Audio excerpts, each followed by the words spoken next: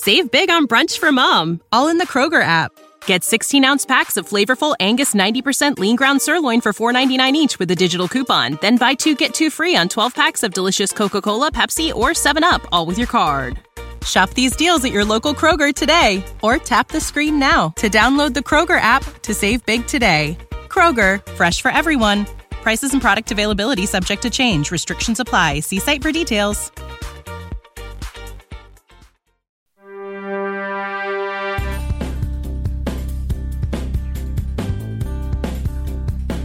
Welcome to year 2 of Tell Me a Story I Don't Know, a refreshing and captivating interview with top sports personalities and their connections to Chicago. From Eddie Olczyk to Bob Costas, Mike North to Pat Foley, they reveal entertaining, memorable, and emotional stories, some you've never heard before. I'm George Hoffman, and please make sure you subscribe to Tell Me a Story I Don't Know on Apple Podcasts, Spotify, and wherever you get your podcast. Tell Me a Story I Don't Know is sponsored by Vienna Beef, makers of Chicago's hot dogs since 1893. Find them on the web at viennabeef.com. And by Dynamic Manufacturing, awarded the General Motors Supplier of the Year 23 times. Honor the legacy, pioneer the future. Visit them at dynamicmanufacturinginc.com. Tell Me a Story I Don't Know is also sponsored by Sernow Law Group, top-notch pros in reducing your rising real estate taxes. They're on the web at sernow.com.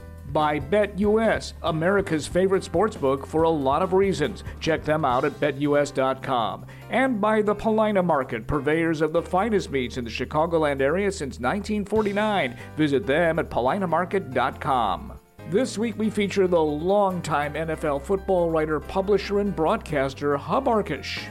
You know, George, my impressions are that he has franchise quarterback type tools. That's what I believed when he was drafted. Saw nothing to dispute that. He has excellent arm strength. The accuracy was not as advertised in his first season. It was a little inconsistent, but a lot of that is just the development of a young quarterback, and there were times when he made some absolutely perfect throws. Hub Arkush has football in his blood.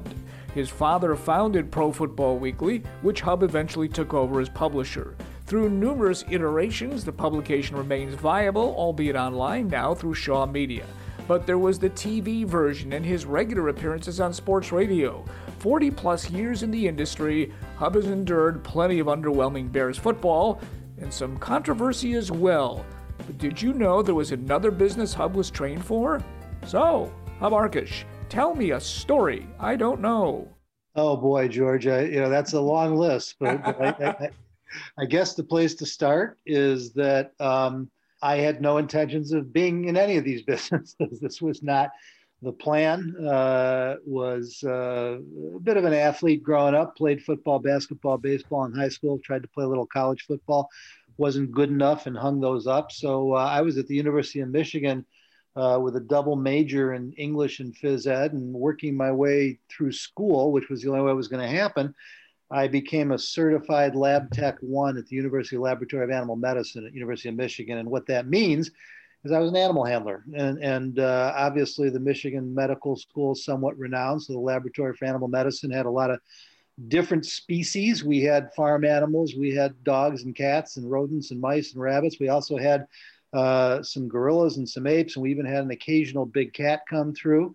And over the years, 3 years of working there to get through school, became certified to handle them all, actually assisted in some surgeries. It's always been one of my first loves. And my goal was to actually, or dream was to work at the San Diego Zoo. And it was the 70s, just out of the 60s. And a lot of things were appealing about California and San Diego. And I applied and actually was offered a job. We kind of kiddingly talk about in the cat house, working with the big cats, which was really exciting to me. And it was just about that time that my dad, who had started Pro Football Weekly, the business was on death's door. We were struggling to even be able to employ people. His circulation manager left unexpectedly. And he said, I know this is not what you're planning on doing, but if you ever thought about it, now would be a good time to give me a hand. So I turned down the job at San Diego, went to work with my dad, and it was just a couple of years later that he passed away very unexpectedly. And so I ended up a journalist and a broadcaster instead of an animal handler. As we complete this interview in early February to air on the 22nd, the Bears have made myriad changes to their management structure, Hub, and to their coaching staff as well. Gone are Ryan and Matt, replaced by, coincidentally, Ryan and Matt. That would be the new GM, Ryan Poles, and the new coach, Matt Eberflus. What are your thoughts on these hires and the addition to the coaching staff? Well, I think that the process was improved over what they've done in the past. According to a number of sources, it may not have been that radically different.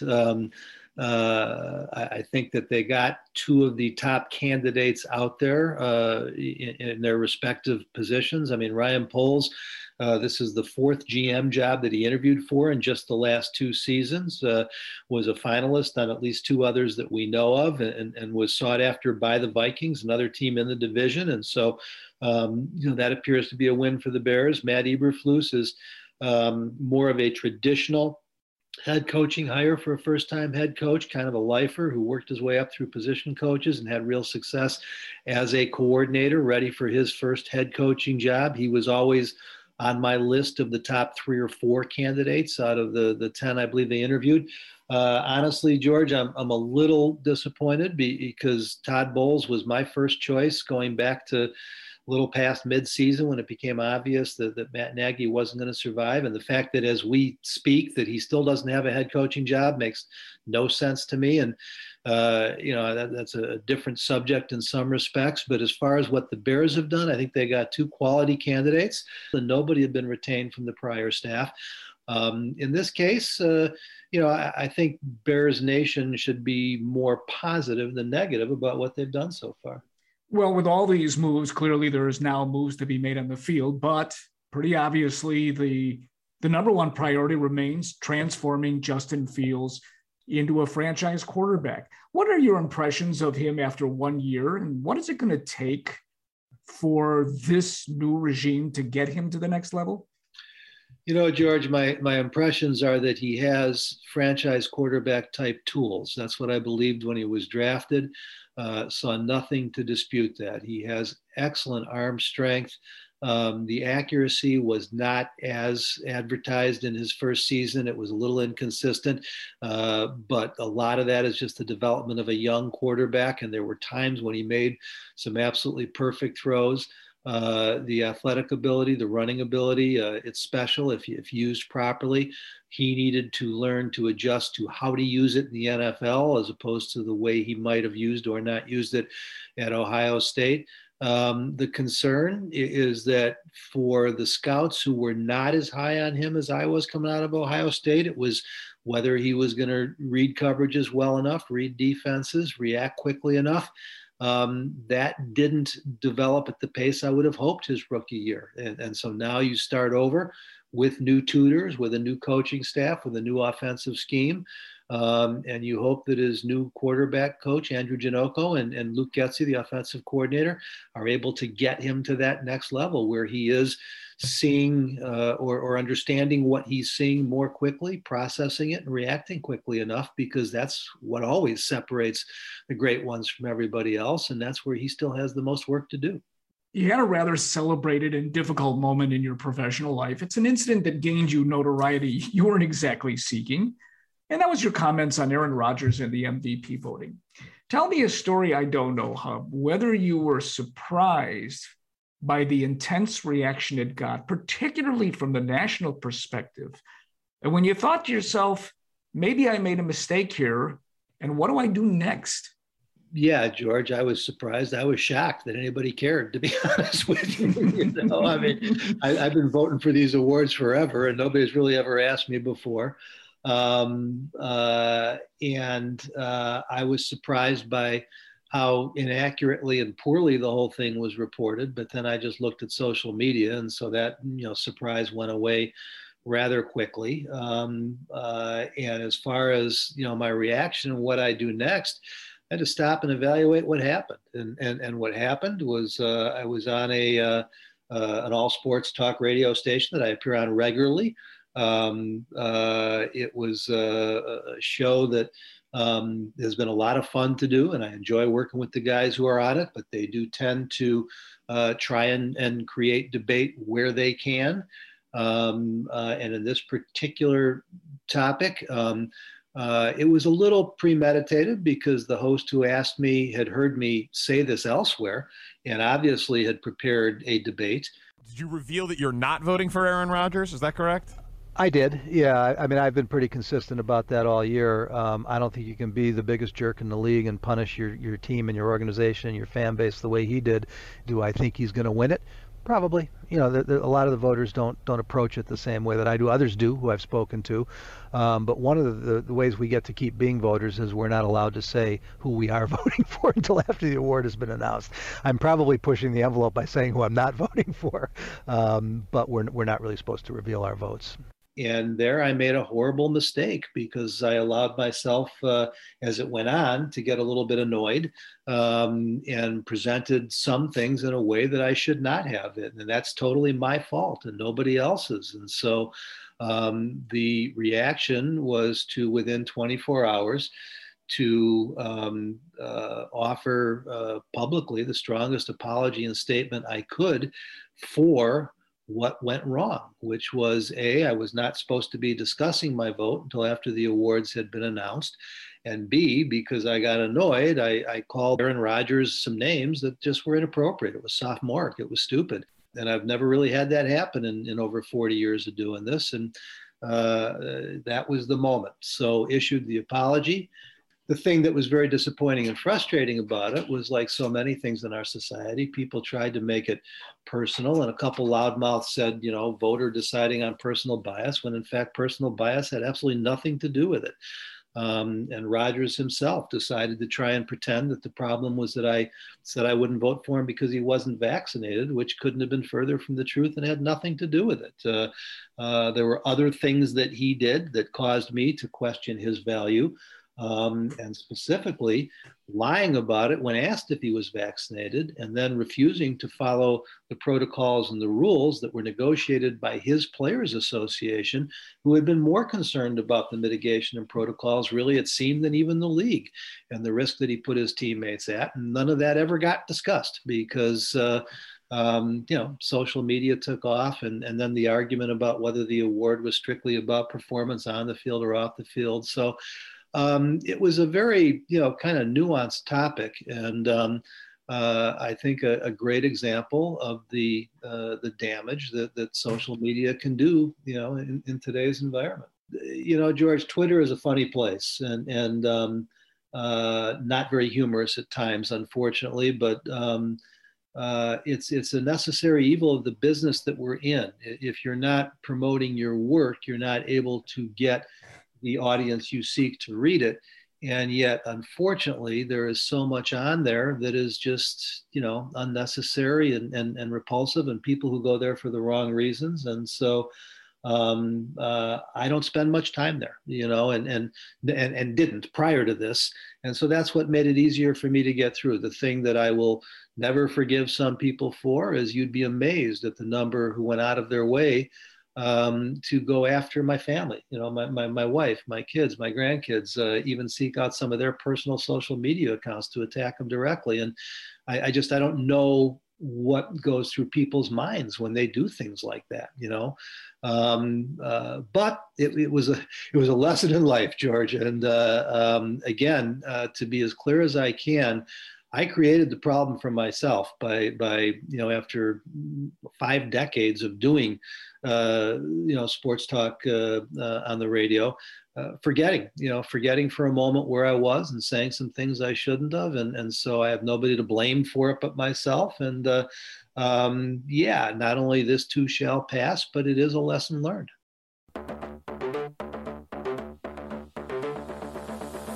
Did you know General Motors 2021 Supplier of the Year is located in Hillside, Illinois? Dynamic Manufacturing not only remanufactures transmissions for the likes of GM, but also has a state-of-the-art facility. Its capabilities include engineering new or existing products, along with manufacturing, machining, logistics, and re-energizing used batteries for electric cars and energy storage systems. I've seen their operation firsthand, and their nearly 1 million square feet of operating space is extremely impressive. Dynamic was founded by the late, great John Partapillo in 1955 and is still family-owned and operated by the next generation. For more information about Dynamic Manufacturing, visit their website at dynamicmanufacturinginc.com.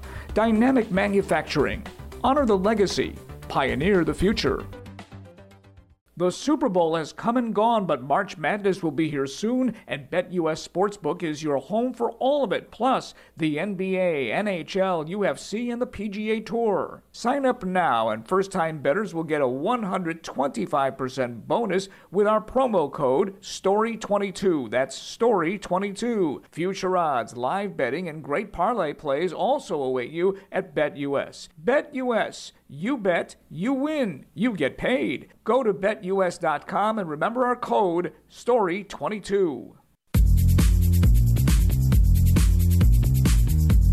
The easiest way to hear more great guests on Tell Me a Story I Don't Know is to follow me on social media at George Ofman. That's OFMAN, just one F, on Twitter, Facebook, and Instagram. And please subscribe to this podcast on Apple Podcasts, Spotify, and wherever you get your podcasts. We return with Hub Arkush on Tell Me a Story I Don't Know. I want to get back to the quarterback, and not specifically Fields, but the Bears' miserable history of not having what you would call a legitimate franchise quarterback. It's almost impossible to believe how the last one they had, who performed with sustainable success, was some 70 years ago.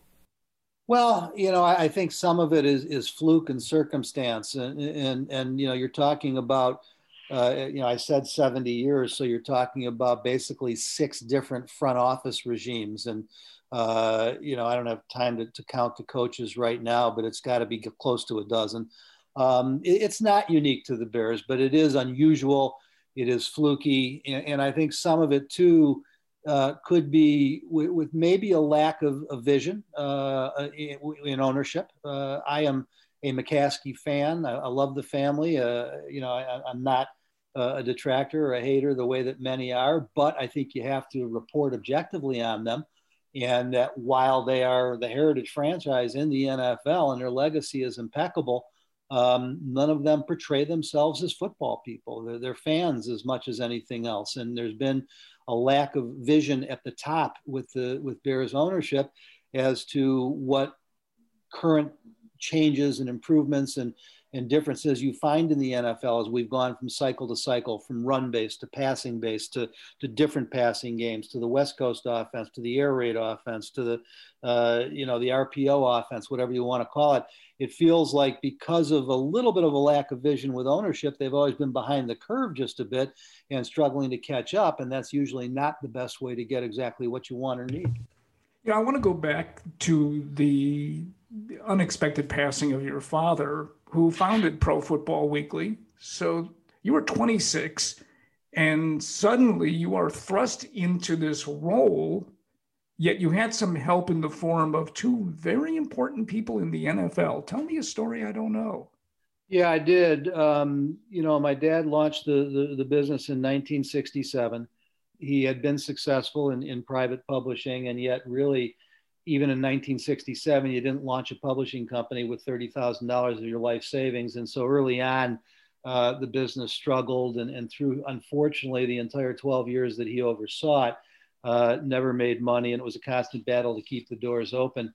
And just at the time that he passed, about a year earlier, he had brought in some investment capital, enough to pay down all of our debt at 17 cents on the dollar, and leave a few $1,000s to invest in some promotion. And fortunately, we had written a business plan because he was thinking that he wanted to possibly slow down and do some other things, maybe work on some books, and had just begun to talk about training me to take it over. And I was arguing with him that I didn't know if I was staying because I still wasn't sure. And then he passed away. And his 2 closest confidants / friends in the NFL at the time, because, back in the 60s and 70s, there were no NFL insiders. There were a few people in the media who got close to ownership or management. And my dad had gotten very close with Al Davis and Jim Finks, unrelated to each other, but Jim because he was here in Chicago, and I lived in Chicago all my life except for my years in Ann Arbor, and we've always been based here. And then Al Davis because we can talk a lot about Al, but he truly was visionary in a lot of regards, and he understood the importance of a free and thriving media in terms of promoting the game. Remember, this is the 1960s and 70s NFL, not today's, where the media has kind of almost become the enemy of sorts. But Al and Jim and my dad were all very close, and they were, really not obviously as devastated as my brothers and I, but terribly saddened and somewhat devastated at his passing. And they reached out to me and basically said, whatever you need. And they became my counselors, my guidance. They taught me a ton about football. I thought, like everybody fan, that I knew everything, and I knew so little. And so I learned a lot about the game from them, but also as one of the most successful general managers and most successful owners in NFL history, they taught me about running businesses and managing employees and keeping up with technology. And there's no way that I would have survived in the business at all, probably not for more than a couple of years, without them. And so I credit, whatever I've accomplished, first and foremost to my dad. But certainly next up would be Al Davis and Jim Finks.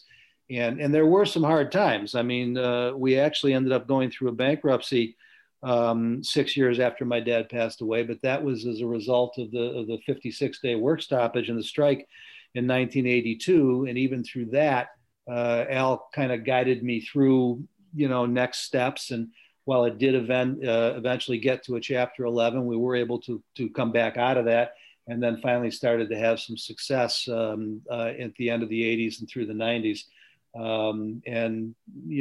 My career probably would have ended before it started, and Pro Football Weekly, which is somewhat regarded as the Bible of professional football, would have never attained that status if it was not for their contributions. So you still had to take the magazine to a different level, and you basically invented draft analysis on Pro Football Weekly. One could say, Hub, you created a monster.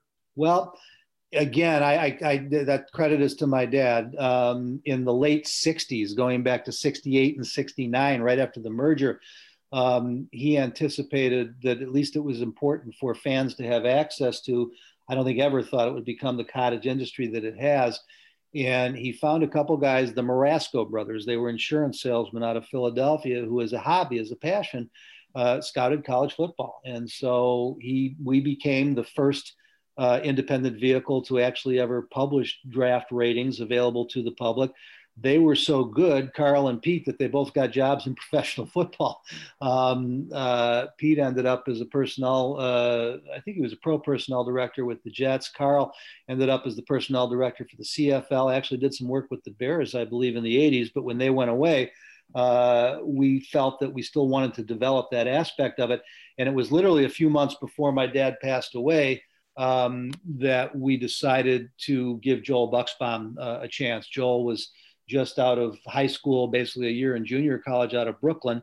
And we hired him a couple months after we hired him. My dad passed away, and I knew, it seemed like the right thing to do.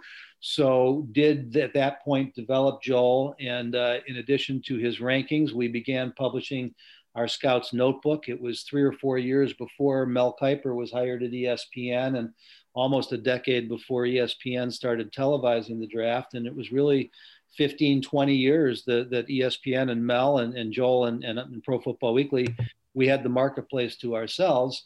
With the explosion of the internet in the 90s, other draft experts, quote, draft experts came along. There's never been anyone like Joel Bucksbaum, and I'm sure even Mel Kiper would tell you that. Joel, unfortunately, passed away very young at the age of 48 in 2002. And we then trained Nolan Naraki, who became the next leading independent draft analyst for over a decade. And Nolan is actually now a scout with the Las Vegas Raiders. Would you like to save money?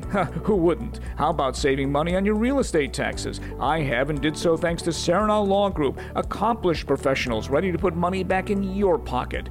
All Chicago properties were reassessed by the Cook County Assessor's Office, and some of you got eye-opening increases. Serenal Law Group has the ability to lower that. The deadline to file your 2021 appeal is 30 days after your township opens for appeals at the Board of Review, so don't waste a minute contacting Serenal Law Group so you can save. There are no fees, so you don't have to pay a dime unless they save you money. And take it from me, they've saved me thousands. And they do it in a professional and friendly manner that makes your life a whole lot easier. Serenal Law Group handles appeals throughout the greater Chicagoland area from residential, commercial, or industrial property. They're ready to fight on your behalf so you don't pay more than your fair share. Visit their website, Seranow.com. That's SARANOW, or call them at 312-373-0015. Mention promo code OFFMAN, that's OFMAN, to get a discounted fee on your 2021 property tax appeal. Contact Serenal Law Group, SARANOW, and start saving.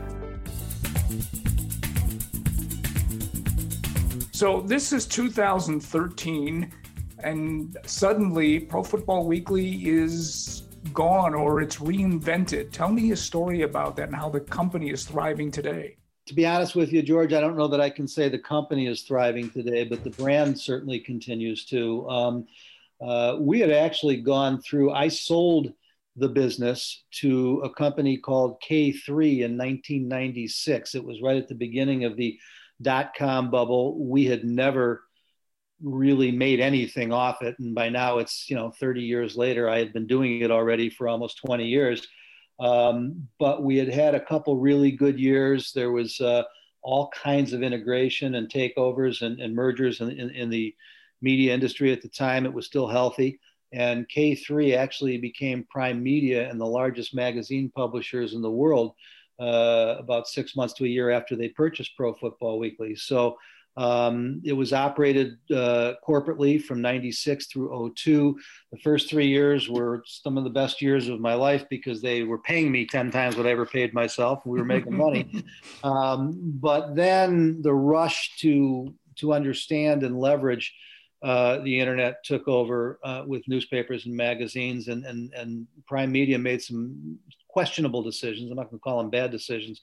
I guess they were bad decisions because Prime Media ended up bankrupt and out of business about 7-8 years later.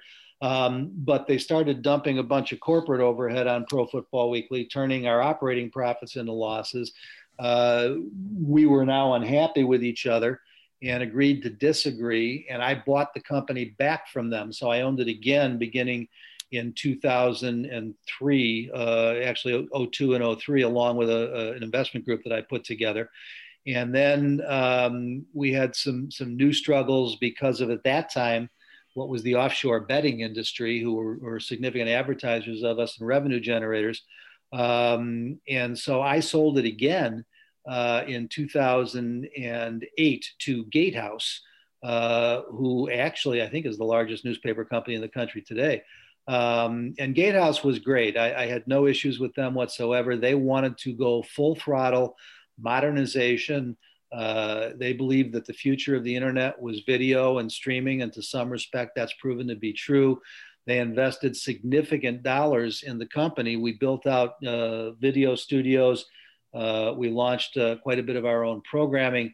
Unfortunately, it got way ahead of the revenue stream. Gatehouse then got into some issues as the magazine business was practically disappearing, and the newspaper business was really beginning to struggle at the end of the aughts and the beginning 2010, 2011. And they decided to liquidate Pro Football Weekly following the 2012 season, following the Super Bowl. I'm trying to remember where we were in 2013. I'm drawing a blank.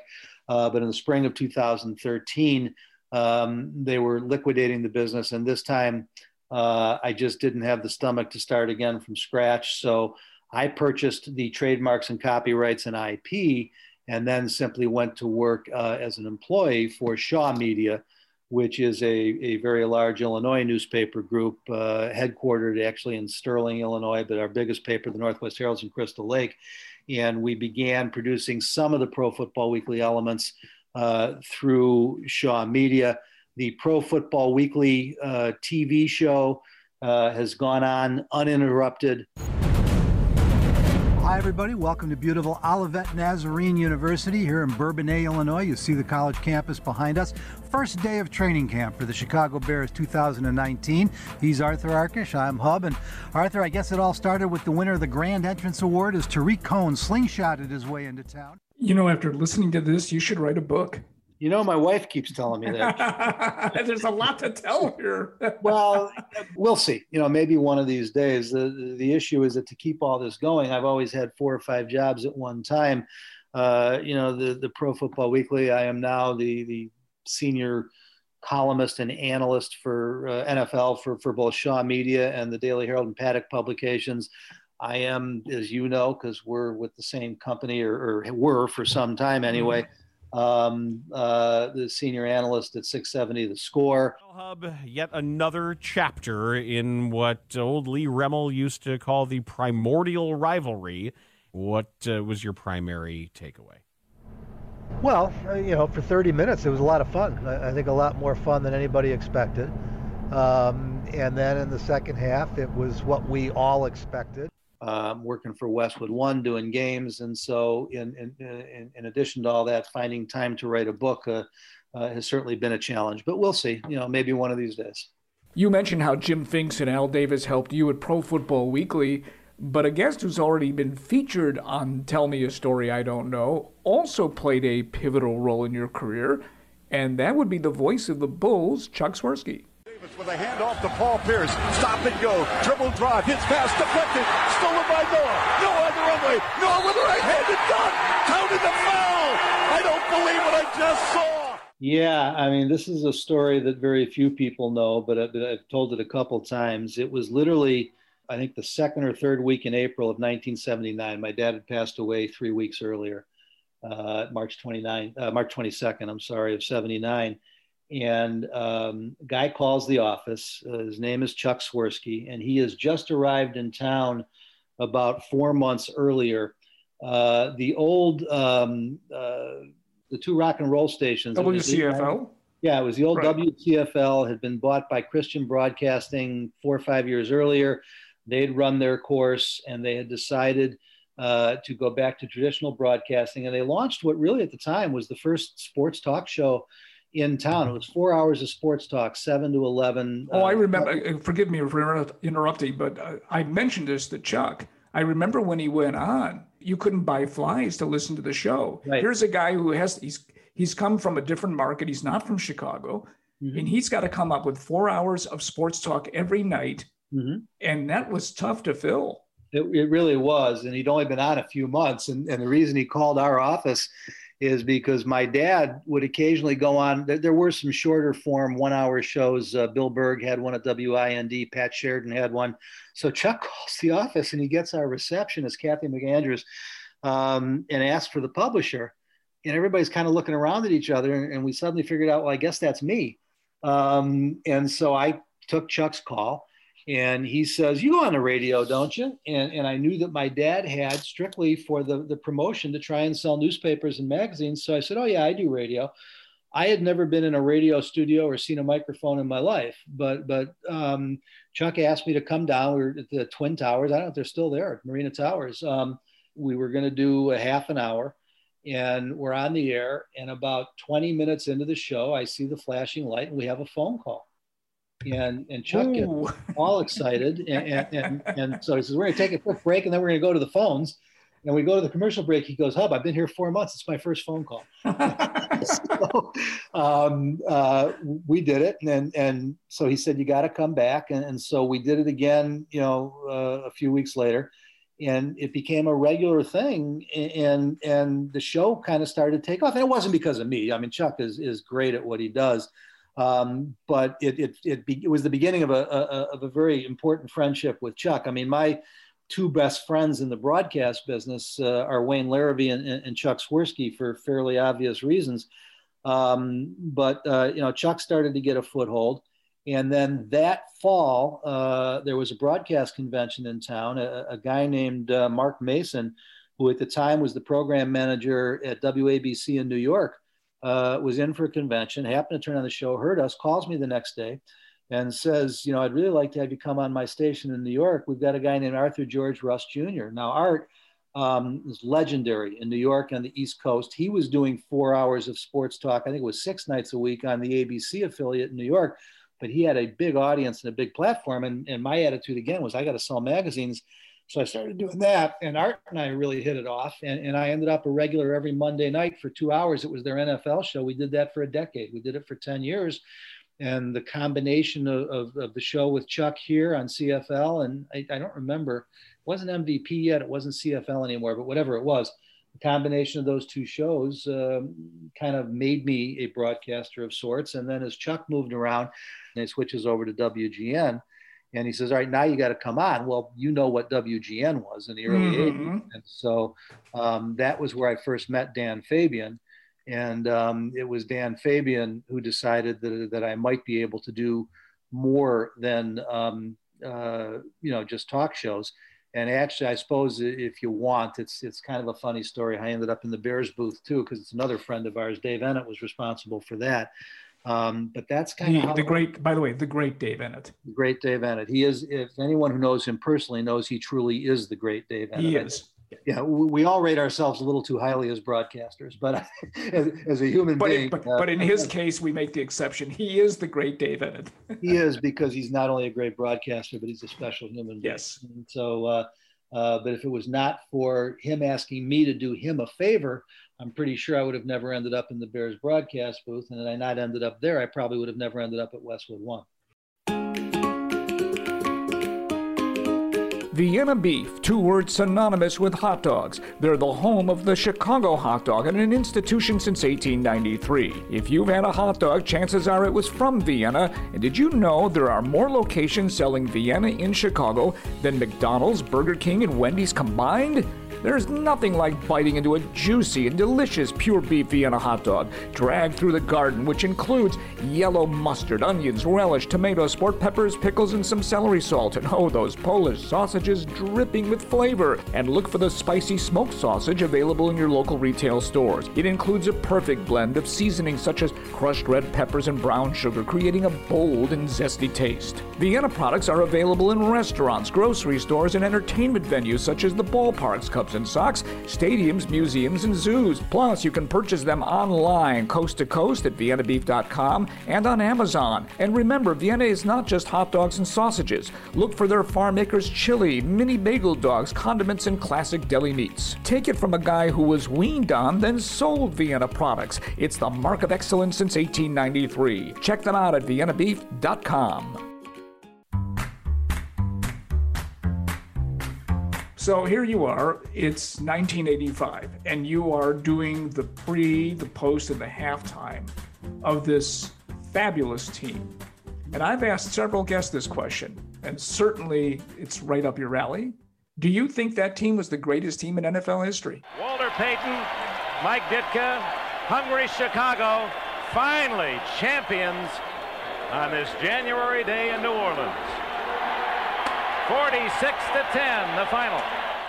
I think it was the greatest team in NFL history for a single season. It's important to make that distinction because they also are one of the great failures for only winning one Super Bowl. But I think the greatest team of all time was the Steelers of the 70s, which really people don't realize there was a 2-year window between the first 2 and the next 2 Super Bowls.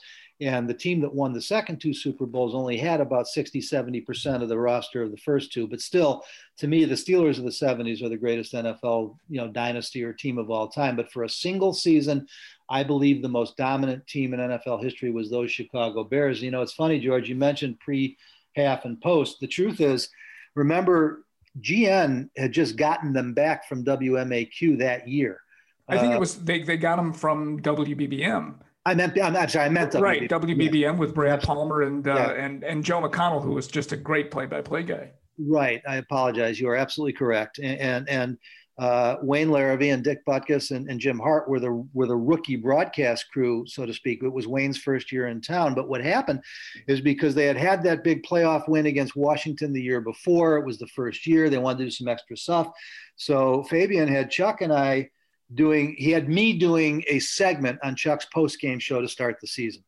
Well, you know what happened. The season starts to take off. So by like week 5 or 6, they say, all right, you got to do the whole post game. By week 8 or 9, they say, okay, you got to do the pregame too. By week 12 or 13, all right, we want you and Chuck to come in halftime too. So by the time we get to the playoffs, I'm doing all these shows. But it was literally building as it went on. I mean, we had no idea how big this was going to be really until, Miami. And then the Super Bowl Shuffle comes out. We are the Bears, shuffling through, shuffling on down, doing it for you.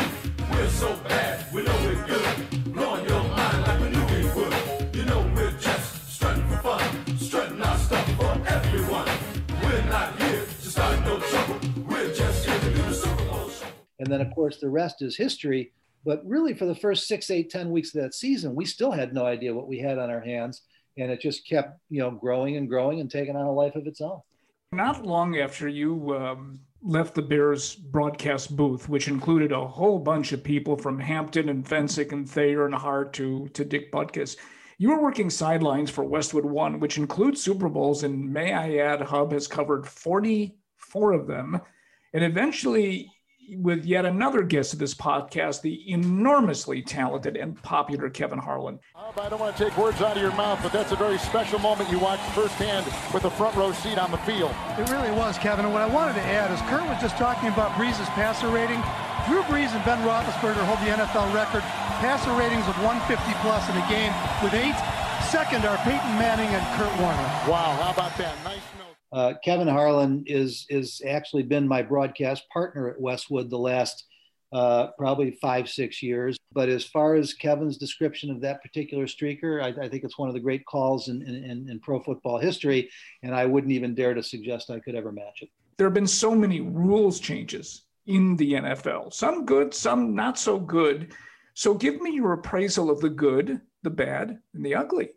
Well, I think instant replay is good if they could figure out how to use it right. Well, that's a problem. Well, yeah, I mean, Bill Belichick, I don't know why it's so hard to guess that Bill Belichick would have the best answer, but he's been saying it for years. Give the coaches the challenges. The coaching challenge thing is fine. It gives an element of strategy to the game, but let coaches challenge anything they want. And so any call that they think is wrong, let them challenge it. That way you have limited replay in the game. You can control how much it impacts the time of the game. You don't replay anything else except for what the coaches do challenge. You don't go back to all these other replays that we're seeing now. And I think that would be good enough. Beyond that, George, I think that, the worst rules are these rules that have been put in place to protect the quarterback, not because they shouldn't protect the quarterback. They should. But what it does is it puts other players at risk of injury, not going full speed, not knowing when to pull up. And it's created gray areas for officials that result in more mistakes rather than getting more things right. Now let me tell you a story you don't know about me and Hub. We are both at Southern Illinois University, and I believe, correct me if I'm wrong here, that living in the same complex called the Quads. But I meet you in someone else's apartment. And what I remember was this guy with a beard that would be enviable of any athlete today. I'm talking about some of the pitchers. I'm talking about the NHL players who have beards during the playoffs. It was really impressive, Hub. I know you have a beard now, but back then, that was a good one. I was a bit of a hippie. I guess that sounds like my kids would say, "Oh, Dad, that's so queer." But that was the expression in those days, and it was strange because I was a jock and really into working out and everything. But I did have hair down to well below my shoulders and this big Santa Claus beard, and it was the style of the day. It was a way to kind of express yourself. Through all of the work you do on football, you managed to do talk shows on WSCR, The Score. And I am wondering whether that's cathartic for you to talk about things other than football. As you guys know, if you've ever listened to me host before, my favorite thing about getting to do this is talking to you, taking your calls, seeing what questions we can answer, seeing what new ground we can break, seeing what information we can get. Give me a call at 312-644-6767. We're lining up calls right now. As a matter of fact, kept the first hour wide open for you guys as there's been a lot of news breaking out at Halas Hall. We want to start to break it all down. the opportunity to do shifts and host sports talk and get to talk about these other sports. I do study baseball, not as much as football, but more than the average fan. And so I think that's why some of my Cubs and Sox shows tend to be better received than sometimes my football shows. But it is cathartic and it's fun. You have witnessed and reported on the Bears for a very long time. What is it about this franchise, Hub, that is so alluring and yet so frustrating? The answer to both is really ownership and heritage and legacy. George Halas is the father of professional football, and 100 years later, his daughter is still, running the Chicago Bears. I mean, that's amazing, isn't it? If you think about it, Oh, sure. And George Halas is arguably the greatest innovator in the history of professional football. I mean, you're going to make an argument for Paul Brown, for Bill Walsh, but you put them all in a group. I mean, Lombardi, may have been the greatest coach, but not the innovator that these guys were in terms of things that they did that impact the game to this day. And I think that the team will always command respect for that. They are, over the course of history, if not the most successful, one of the two most successful franchises in NFL history. The Packers have 13 titles. The Bears have 9. The Patriots are now, the only one climbing on them. The Bears have the most players in the Hall of Fame. The Packers have the second most. So if not necessarily recently, or even in the modern era, they are, arguably the most successful franchise in the history of the game, or certainly in the conversation. And then you flip it around and you look at the frustrations of the last, 3-4 decades where they've had a couple nice runs, but since the 80s have not been able to consistently go to playoffs 3, 4, 5 years in a row. What is it about this sport you love so much? Quite frankly, it's the contact. It's the physical nature of it. It's the closest you come to, peaceful war, if you will, to ultimate victory. Hopefully, with no one suffering permanent damage. But and unfortunately, many do. But they're willing to do that, to play the game because of their love of the game. But it's a physical confrontation. It's funny, George. I grew up. Baseball was my first love. I was a decent pitcher, and I didn't start playing. My dad wouldn't let me play tackle football until I got into junior high school. But the first day I put the pads on, I was a goofy kid. I got in my share of trouble. I was kind of a brawler, if you will. I was always getting in fights and ending up in the emergency room for stitches and whatever. And they put pads on me and they put me on a football field and said, "All right, go kill that guy." And I don't mean kill, obviously. You know what I'm saying? Yeah. And I just looked at him. You mean I can hit him as hard as I want? They said, "That's the object of the game." and so it was an instant love affair. I end all of these interviews with this final question, though I believe we've pretty much addressed it at the beginning. If not for football and journalism, what would you have been? I've always been fascinated by politics and government, and I had a minor in political science, and I had taken my LSATs, and I was thinking about being a lawyer, and that might have happened, although almost certainly not with my dad passing as young as he did. So I'm guessing that I would have ended up, running a zoo somewhere. I don't know. Certainly, at the time I was moving towards working with animals. I did actually end up with a double major, as I said, in phys ed and English, and I was doing student teaching and had gotten a coaching certificate. So I might have ended up a teacher and a coach, but I'm guessing I would have ended up working with animals somewhere.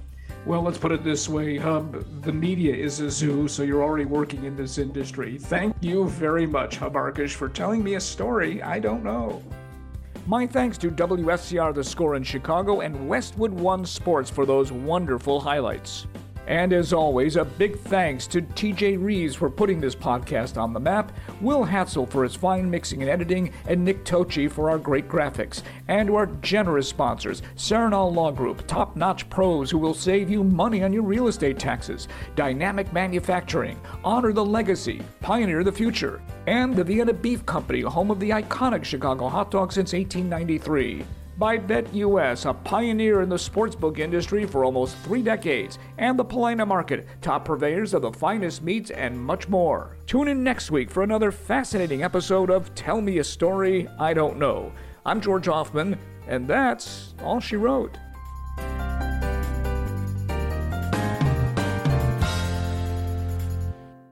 Save big on brunch for mom, all in the Kroger app.